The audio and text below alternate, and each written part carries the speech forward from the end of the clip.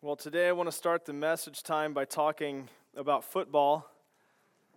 No, I'm just kidding. It's not all I talk about. I actually had a line in my sermon about football that I purposely took out this week, all right? So there you go. But nevertheless, now I've talked about football, haven't I? So, well, we're in a season of Advent, and have you ever been excited for something to happen in your life? Maybe it was a sporting event, maybe it was a concert, maybe it's true love's kiss, maybe your wedding day, maybe your wedding night. Well, we all get excited about various things that we anticipate happening. We can't wait for this experience, right? I think about, we just had winter break, or Thanksgiving break, and we're ready for school to start, after the kids have been home for a while. And there's even that line in the song, and mom and dad can hardly wait for what? School to start. Now, for homeschoolers, you're like, come on, man, that's brutal. But for us public school parents, it's like, yes, it's starting again, right? But I remember something that Suzanne and I were eagerly awaiting, and it was actually the birth of our firstborn child, Elijah. And we just couldn't wait for the day to roll around. He was our first child, so it's a big deal, right? And he was actually the first grandchild on both sides of the family, which is even a bigger deal, all right? If you're a grandma or grandpa, you know that. So there's a lot that goes into waiting for the arrival of your first child. There's registration that takes place, and you're looking at trying to get stuff set up. There's baby showers that people throw for you. People give you gifts, and where do you put it? And you're setting up the nursery. We even went to birthing classes where it's like, okay, what to expect, and we read books on the topic, and it was pretty wild. There's a lot to get ready for. And then there's also kind of the gender reveal thing where there's a lot of anticipation. What are you going to have, a boy or a girl? And so back in 2013, I put together this little video clip to show all my friends what we were having.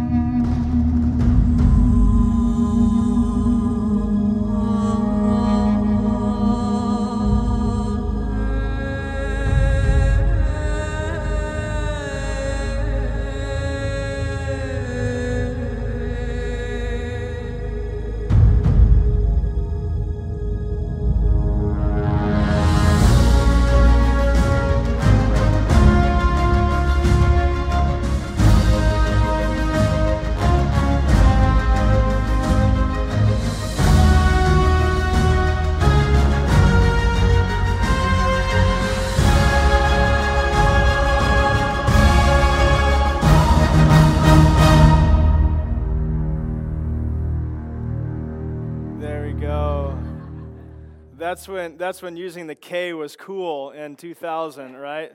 So it's a number of years ago.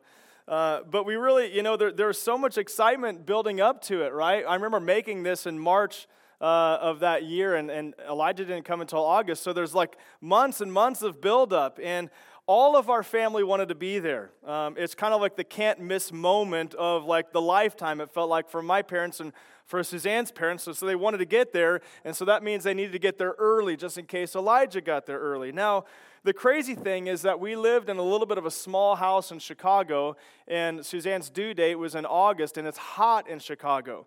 And I just remember people just kind of there, and we're just all waiting for this thing to happen, and they get there early. I remember just being just longing for this moment to happen and just exhausted that I was just so bored out of my mind and tired of entertaining people that I had an old tangled up volleyball net in the garage, and I was like, it would be more enjoyable for me to go sit out in the heat and try to untangle that volleyball net than it would be for me to entertain people, right? So I remember sitting out in my backyard trying to untangle a volleyball net, just longing for this moment to appear. And it wasn't all bad. There were good things along the way. We had a due date where me and Suzanne went out to get ice cream, and it was wonderful. And when Elijah came, it was actually, according to our timetable, it was probably the worst timing ever. It was a long Sunday. and it was a church Sunday, obviously. So we had church in the morning, and we had church in the evening, and had stuff all afternoon, and then we had stuff later that night. And then it was probably about midnight when me and Suzanne were just trying to decide whether or not this is time for us to go into the hospital or not to deliver this baby. And I remember in one of our birthing classes, they said if you could kind of walk around the block, you're not ready to come in. And so like at midnight, we start walking around the block, and we stop 3 times. We're like, okay, it's time to go, right? And so then the feat of trying to get to the hospital and not hitting any bumps along the road. In Chicago, the bumps are like, there's potholes everywhere, right? And so Suzanne's like, please don't hit any bumps. I'm like, that's impossible, right? But we get there, and remember, I told you that Elijah was born 11 days after the due date he came. So it was a long time of waiting. There was a lot of anticipating and a lot of hope. And really those things kind of go hand in hand. And we find ourselves in a season of Advent, which is from the Latin adventus, which means coming. It's a term that often refers to the incarnation of Christ, the Messiah of Israel. When is he going to come? When's he going to come to the planet for the first time? But that idea of Advent can also refer to the time of the parousia, which is the Greek word for when Jesus is coming again to this planet. And so Advent is a time of repentance, getting ready for the arrival of Christ, the first time or the second time, and it's a time of great anticipation, awaiting for the arrival of our blessed Savior. Christ has come, Christ has died, Christ has risen, Christ has ascended, and Christ will come again. So we're blessed to have rhythms and patterns built into our calendars to remember these weighty matters on a yearly basis. The church has historically set aside 4 Sundays each year in order to be regularly reminded of the hope and the peace and the love and the joy that Christ alone can bring into our worlds. And so when I think about those categories, I just ask the question, who could benefit from a little dose of hope these days? Right? How about a little bit of peace? Would you like some peace in your household? Anybody in need of some love? Anybody need some joy these days? Yes, we all do, right? These are common needs that are in all of our lives, and thankfully, we can find those needs met in the arrival of Jesus Christ to this earth long, long ago, and also in his highly anticipated and much welcomed return at some point in the future, maybe today. So for the next few weeks, we want to take time to remind ourselves of the wonders of his hope and his peace and his love and his joy. And maybe for some of us, it won't be a reminder, but maybe you'll be introduced to these realities maybe for the first time ever. And I've been praying for you for that this week, and I'll tell you how I've been specifically praying in a moment. I'm desperately praying that all of our eyes will be open to the wonders of these things. And on this first Sunday of Advent, we're going to start by talking about the glorious reality of hope. So let's pray. Lord, I pray that you would add your blessing in this time as I speak. I pray that we would be able to discern your voice in it, myself included, that I'd be able to hear you clearly through the authors of the Bible as you have inspired them to write these words to us. And God, I pray that you would add your blessing to those who read and hear and obey these words. And it's in Jesus' name we pray. Amen. So we want to talk about hope, all right? And I want to ask this massive, massive question. It's kind of our big question of the day. And we're going to take time to define what we mean by the terms in the question and then answer the question, okay? So the big question of the day is, what is the hope that a weary world can rejoice in? What is the hope? We need to define that word hope, that a weary world, what do we mean by weary world, rejoice in? What do we mean by rejoice in? And when we define those terms, we're going to then answer our big question today. But first, a word on the word hope. I hope I get what I want for Christmas. I hope that my spouse gets me what I want for Christmas. I hope that what I got my spouse is adequate this Christmas, and that they don't secretly laugh or cry with their friends when they tell them about what I got them, right? Did this just get really real for like 90% of the room, right? I hope this, I hope that. It's nearly equivalent to I wish this or I wish that. Now, that's one way that you can use the word hope. But if you use it that way, it's clearly that you're not thinking like an Old Testament Hebrew or a New Testament writer.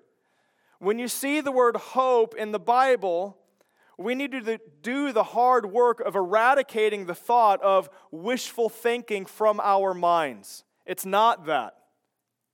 When you see the word hope in the Bible, from now on, my hope is that something happens in your life. I'm using that in the 21st century version of the word hope. I hope that something happens. I don't know if it's going to happen because I don't know if you're going to apply what you hear today, right? But I do hope that you have ears to hear this morning, and that remains to be seen. But after today's teaching, from now on, when you read the word hope in the Bible, it should function in the same way that a well-placed speed bump functions on a residential street. It causes you to slow down and take notice of it. If you just go tearing through a residential street and you're accelerating down the street and fail to notice the bump in the road sign, it can do some damage to your car. And if you see the word hope in the Bible as you're just ripping through Bible reading, and you fail to slow down and take in all that that word hope means in the biblical author's mind, you might accumulate some damage to your life. The word hope is filled with encouragement that you and I need to make it through the years. But if we don't take it in and understand its capability, then we won't benefit from it. So let's talk about hope. What do the biblical authors mean when they use the word hope? And so I'm going to ask the Apostle Peter to speak up for all the biblical authors, because he so often does that, right? He speaks up for all of them. And I'm going to go to Peter's epistle and look at what he uses there to define hope. In 1 Peter chapter 3, verse 14, we read this: "Always be prepared to make a defense to anyone who asks you for the reason for the hope that you have in you, yet do it with gentleness and respect." Now, in order for us to understand verse 14, it's critical for us to understand those Peter is writing to. And thankfully, he tells us in the very first verse of his epistle, and he says this: "Peter, an apostle of Jesus Christ, to those who are elect exiles of the dispersion in Pontus, in Galatia, and Cappadocia, in Asia, and Bithynia." So Peter is writing to people who were called exiles in the dispersion.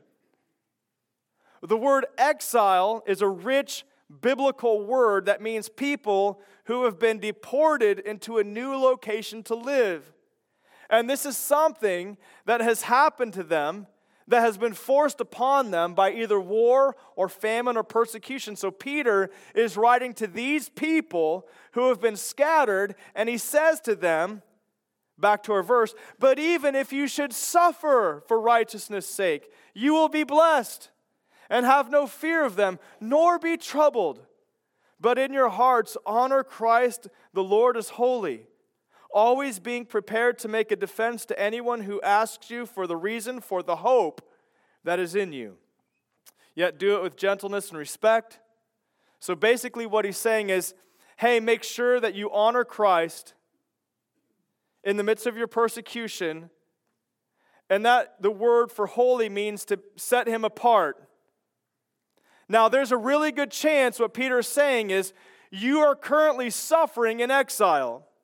And if not now, you soon will be. But don't fear only those who can kill the body. Even if what you and I humanly consider to be probably the worst thing to happen to us, that is our death, he says you will be blessed. So in order to prepare for that potential or the inevitable, honor Christ. It's the verb form of the word holy. It's written as a command, as an imperative. You must do this. What Peter means is Jesus Christ needs to be so set apart and so lifted up high on the highest pedestal of your heart That even though what you may go through might be the worst case scenario, you will be able to do so with a steady and strong conviction that all of it will be worth it because of the hope that you have. Oh, and by the way, be ready to speak about that hope to anybody who asks you how you're making it through these days. When Peter uses that word hope, he does not mean wishful thinking. Wishful thinking will not sustain you when your life is on the line or when your family's life is on the line. But biblical hope will. Peter uses the Greek word elpis. Elpis means a joyful and confident expectation, not wishful, but an expectation of eternal salvation. This isn't the exact opposite of wishful thinking, but it's very, very far removed from it. In fact, I think that if we were to graph on an x-axis the level of certainty in the 21st century of the word hope, and then the biblical author's use of the word hope, it wouldn't be comparable at all. So like if we could start the x-axis way over here and we use the 21st century of the version of the word hope, we would say, well, that means like, I hope this happens. I wish it happens. There's a little bit of confidence that maybe it might happen, but we're not sure. But if we take the biblical word hope, elpis, and we use it the way the Bible writers use it, it's not even comparable because on that x-axis, it's like way, way over here. It's not wishful thinking or just a little bit of confidence. It's like, no, this is for certainly going to happen. It's an expectation. It is going to take place. It's certainty. It is a done deal. That's what hope means. So when Paul writes to the Ephesians, he reminds them that once they were without hope. And why were these Ephesians without hope? It's because they were without Christ. Listen to Ephesians 2:12. It says this, remember that you were at that time separated from Christ, alienated from the commonwealth of Israel, and strangers to the covenants of the promise, having no hope, no elpis, no certainty, no expectation of greater things to come. You had no hope, and you were without God in the world. So Paul is going to say with certainty that if you don't have Christ, then you have no hope. You can hold on to your wishful thinking as much as you want, but you don't have hope. So this is pretty major. We need to figure out how to get Christ, and we'll get to that in a moment. But for now, we can move on to what we mean by a weary world, because now we know that biblical hope is only found in Christ. And that means something certain will happen that just hasn't happened yet. So that's what we mean by hope. Now, what do we mean by the word weary world, or the phrase weary world? And that reminds me of like one of my favorite Christmas songs, right? A thrill of hope. A weary world rejoices, for yonder breaks a new and a glorious morn. Fall on your knees. Think about this. What a powerful song. You know, it kind of reminds me of that "Oh Holy Night" scene in the Christmas movie Home Alone. You guys watch that one? Have you watched it yet already this year? We already did, right? But Kevin is kind of getting all prepped and ready to defend his house from robbers. And in a last-ditch effort, he decides to get some divine assistance. And so he goes to a nearby empty kind of church building almost. And as he approaches the building, even from outside of the building, you can hear the faint voices of a children's choir singing this song. And as he opens the door and he makes his way down the aisle, the room is flooded with the sound of the choir. And it's really just kind of an epic scene because Kevin is getting ready for the fight of his life. And he's trying to get all prepped and ready. And he's probably just a little bit weary from the process. A weary world rejoices. What do we mean by that? Well, I think we know what we mean by weary.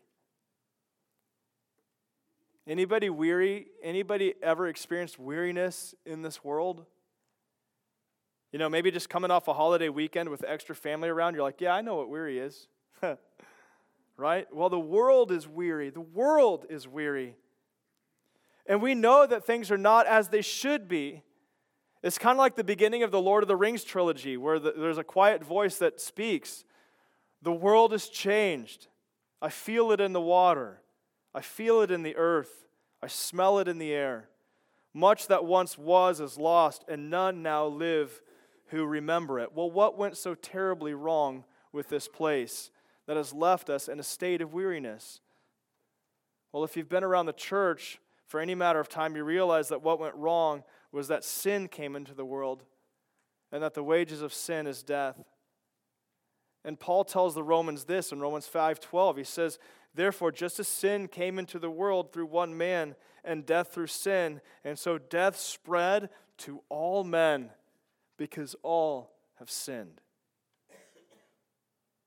Look at the verse and look at the horrible domino effect of it. Death is spread everywhere. There's death of dreams, death of reputations, death of your ambitions, death of loved ones. I learned of death of a young one in a mother's womb this week. It's horrible. This place is so broken. And Paul later expands on this thought, saying that it's not just mankind, but all of the physical creation itself is under a curse. He says in Romans 8:20, for the creation itself was subjected to futility, not willingly, but because of him who subjected it. The word futility is used to communicate a uselessness, or there's an incapable of producing any type of results. This place just won't get any better without some sort of redemption or restoration. So there is a weariness that we all feel in our bones, whether you're 3 or you're 13 or 43 like myself or 93. Anybody older than 93 in here? They really feel it, right? The accumulation of all of our sorrows.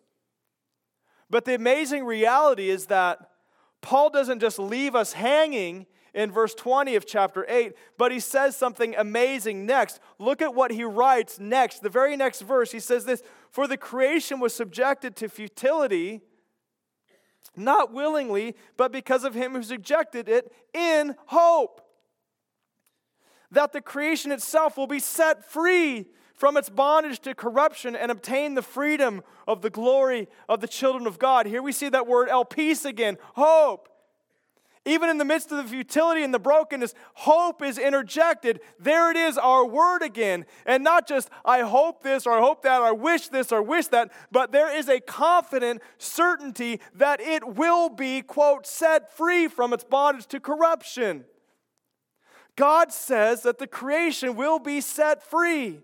And not only that, it will obtain some freedom. Whatever that is, it sounds really good if you're in bondage.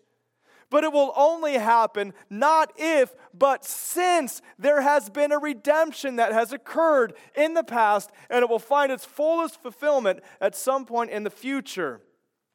And Paul is going to claim that such an event has occurred. And now we can finally move on to the last word that needs some attention in our big question. We looked at hope. We looked at weary world, and now let's take 1 minute to unpack what we mean by that word rejoicing. Joy is more of a state of being than it is an emotion. In that way, it's not like the word happy. As Christians, we can experience a sense or a feeling of gladness and elation regardless of the circumstances that we find ourselves in, because joy is the result of a choice. It is a response to who God is, for what He has done, and what He has promised to do in the future, because we have hope. Having joy and rejoicing is part of the Christian experience because we are indwelt by the Holy Spirit of God. And when He takes up residence in us, one of the things that He brings with Him as He unpacks is His joy. So that's why Paul writes about the fruit of the Spirit to the Galatians, and then he references joy. And this is what we mean in our sentence, that we can have a lasting joy and a sense of satisfaction and a hope that the weary world will finally be set free. So now that we have looked carefully at the contents of our big question, and we have defined some important terms, let's now move on to answering the question. What is the hope that a weary world can rejoice in?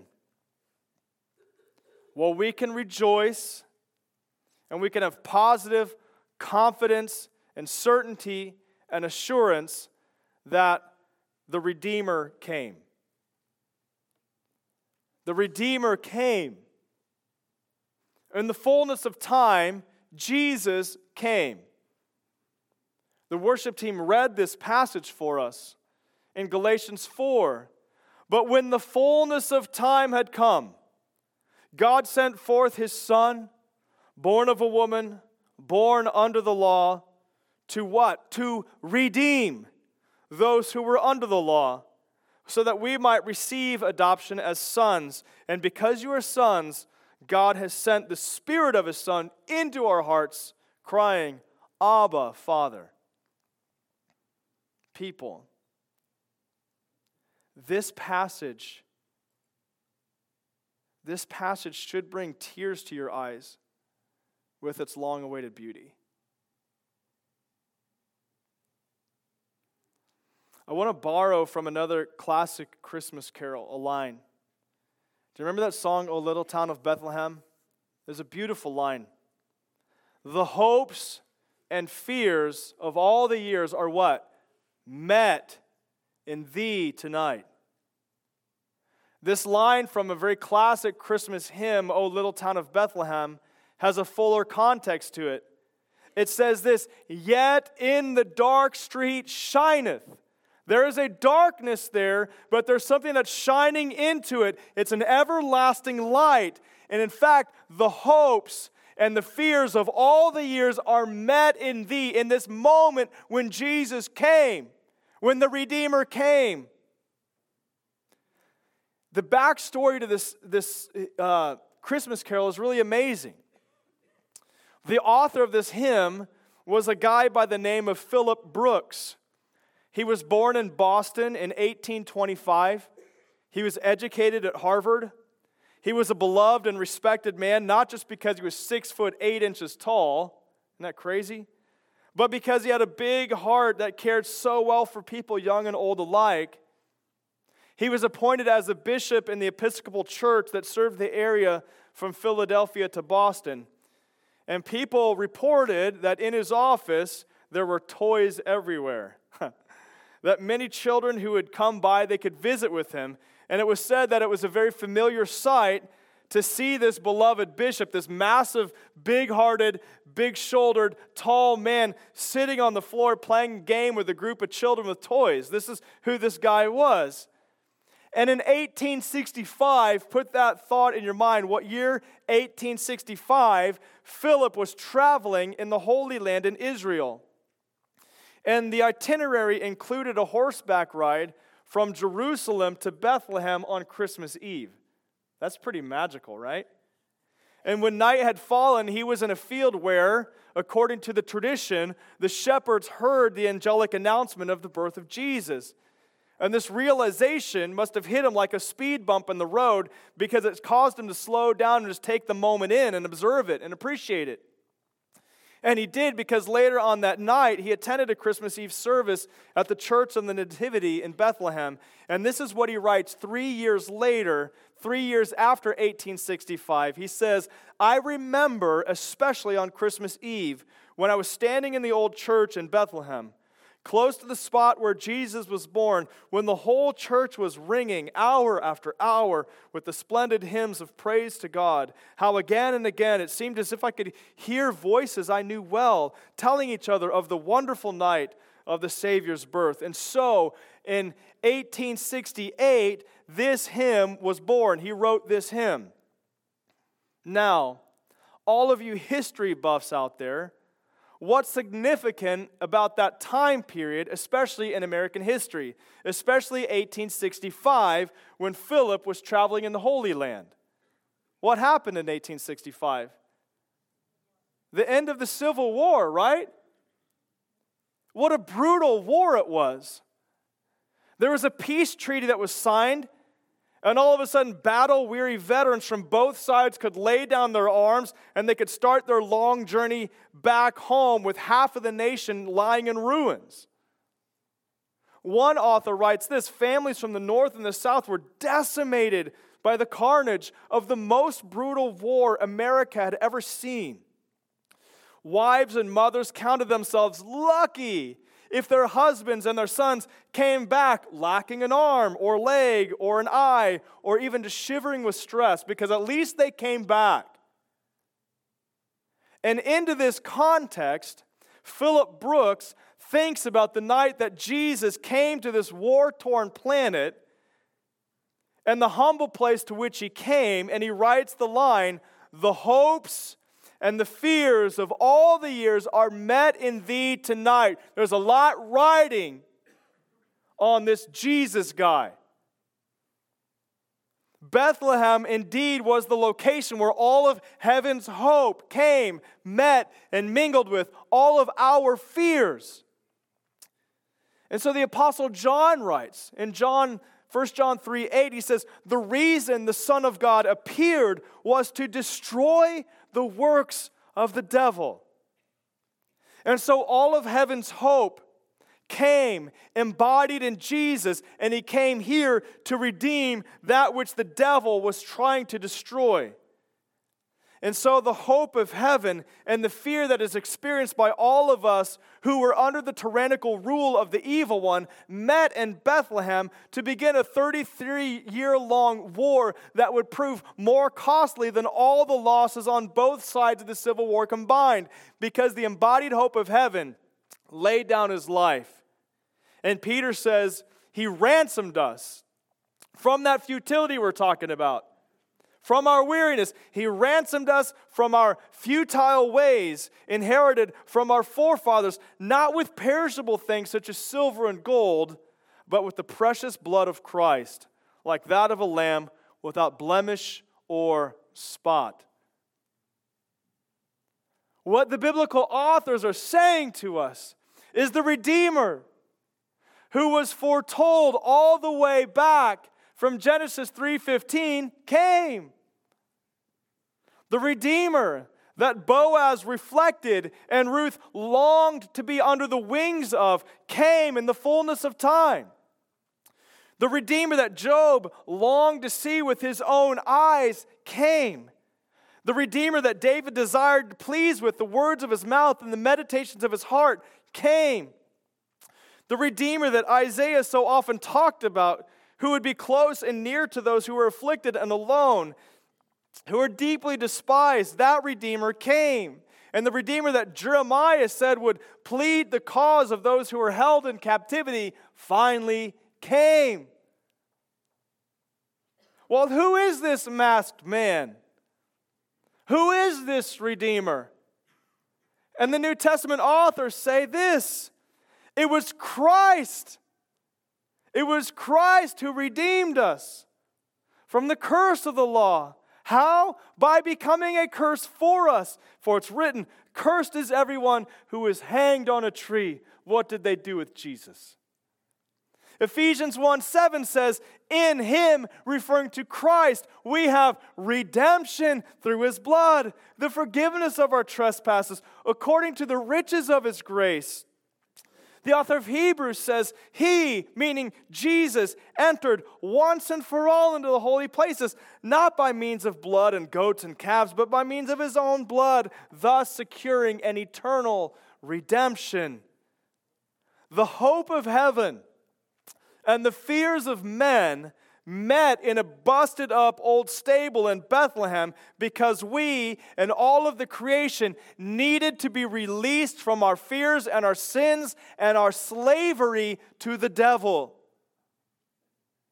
Listen to what Hebrews 2 verses 14 and 15 says. "Since therefore the children share in flesh and blood, he himself, Jesus, likewise partook of the same things, that through death, his death, he might destroy the one who has the power of death, that is, the devil, and deliver all those who through fear of death were subject to lifelong slavery. What the biblical authors are saying is critically important for us to hear today.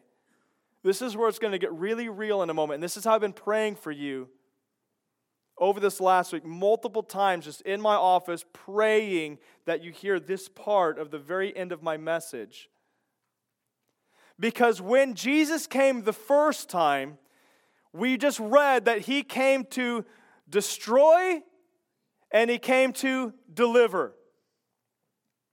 And the weary world can rejoice in that. And just like when the Redeemer came the first time to destroy and to deliver, when he comes a second time, he is going to do much the same. He is going to finish what he started. And so the hope that the weary world can rejoice in is not that just the Redeemer came, but that the Redeemer is coming again. The Redeemer is coming again.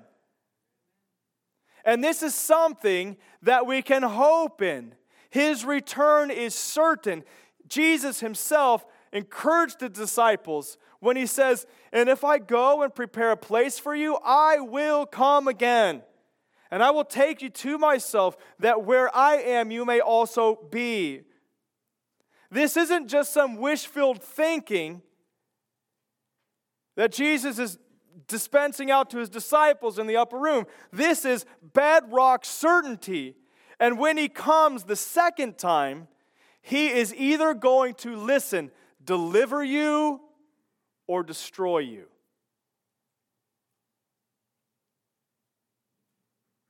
Listen to these sobering words.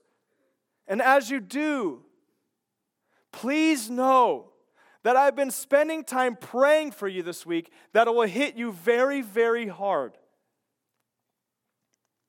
I have been praying that for some of you, when you hear these words, they will knock you over with an extreme amount of comfort, so that you're abounding more and more in thankfulness and gratitude and hope, and that you can rejoice through all the duration of your trial-filled life.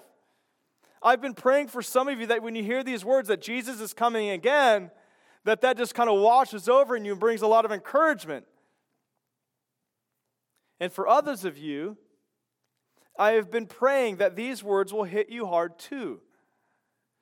But I've been praying that they will waken you up from your slumber, so that you're not caught off guard and blindsided by the onslaught of destruction that will be delivered to you by King Jesus himself when he comes again in all of his glory.